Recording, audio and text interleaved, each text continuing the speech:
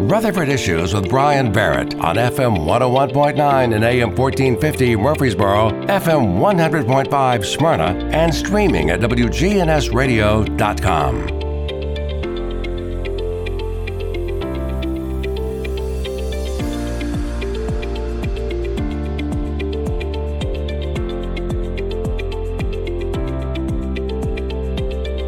We're back here on Rutherford Issues, powered by Middle Tennessee Electric. Their Sharing Change has donated more than $11 million to local nonprofits assisting worthy causes here in our community. MTE, serving to make life better since 1936. It's time to welcome in from the Salvation Army, Major Michael Knott. And this January just flew by, and here we are in February. And do you still hear the ringing of the bell in your ear?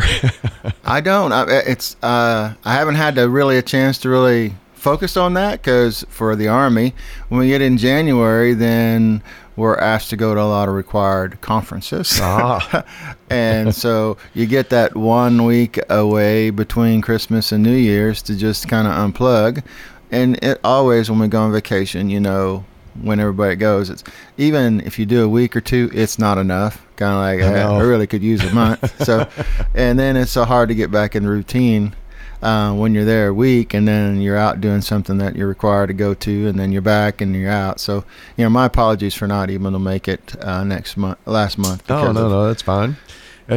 Busy schedule and conferences. I guess that's an every January thing, just to kind of get caught up on everything going on. Officers' councils, and then Tricia went to a territorial conference, and then you have the illnesses going on with your staff. I think even during like Christmas, 1 week before Angel Tree, all of our staff was out, and it was just me, Miss Major, and our secretary. Wow! Because everybody had the variant of the COVID that's going on. I kind of wish they changed the term from COVID to it's a variant of a flu, but it's part so bad.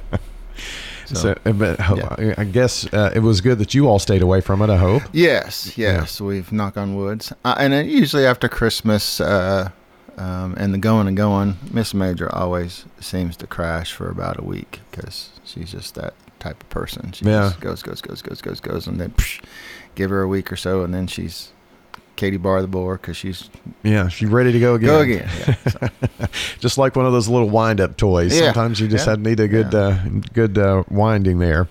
Well, I know that you had a lot of volunteers that put in many hours for the Salvation Army at the kettles that were all around the county.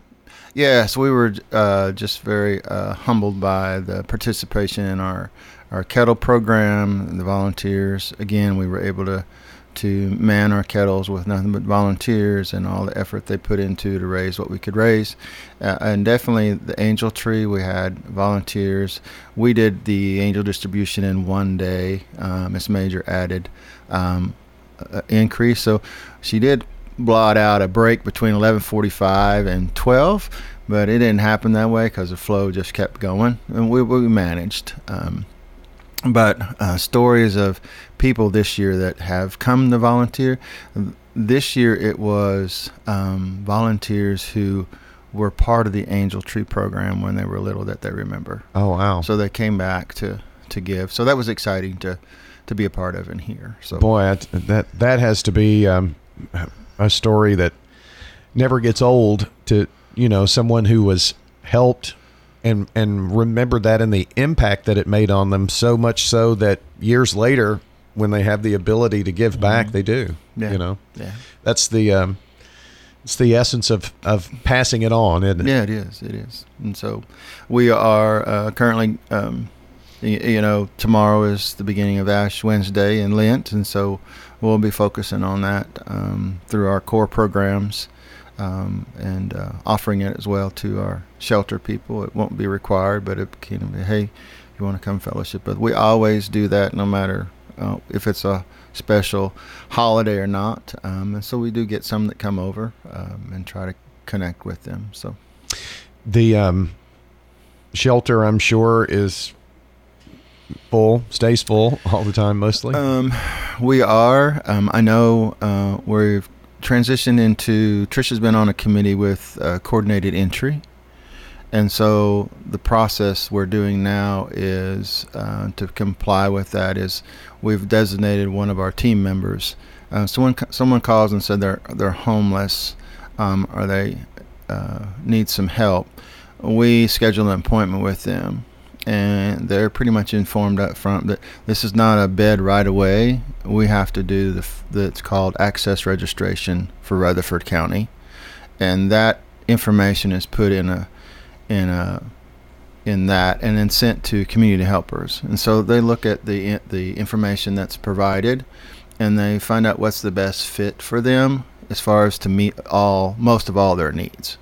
And so knowing that we are the only men's shelter, then they send those back to us, and then we designated another social service manager who kind of calls them in to do a one-on-one interview and go deeper to make sure that they're really a good fit for the shelter and that we can successfully help them and transition them out, because as we all know, we're dealing with a lot of mental things that the Army's not qualified. We even have on staff that can handle that. So we don't want them to be stuck in our shelter holding on to a bed when we have someone else that can be in and out in a certain time period. Sure. So, and you know, I think the community people just want a magic wand, and here's a big fix. And there are so many factors that go into the homelessness situation that's here in Rutherford County. Yeah. So, and you bring up a very good point about the mental illness part of that. That is, I guess, widespread through the homeless community. It is considerable amount, right? Yes, it is. And so what you're saying is, instead of bringing them in, you don't really have services that you could offer them to help them. Right.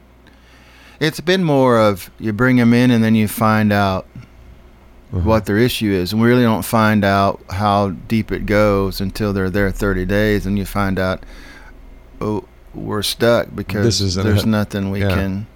And so, we still collaborate with those agencies that will provide that mental health piece to it.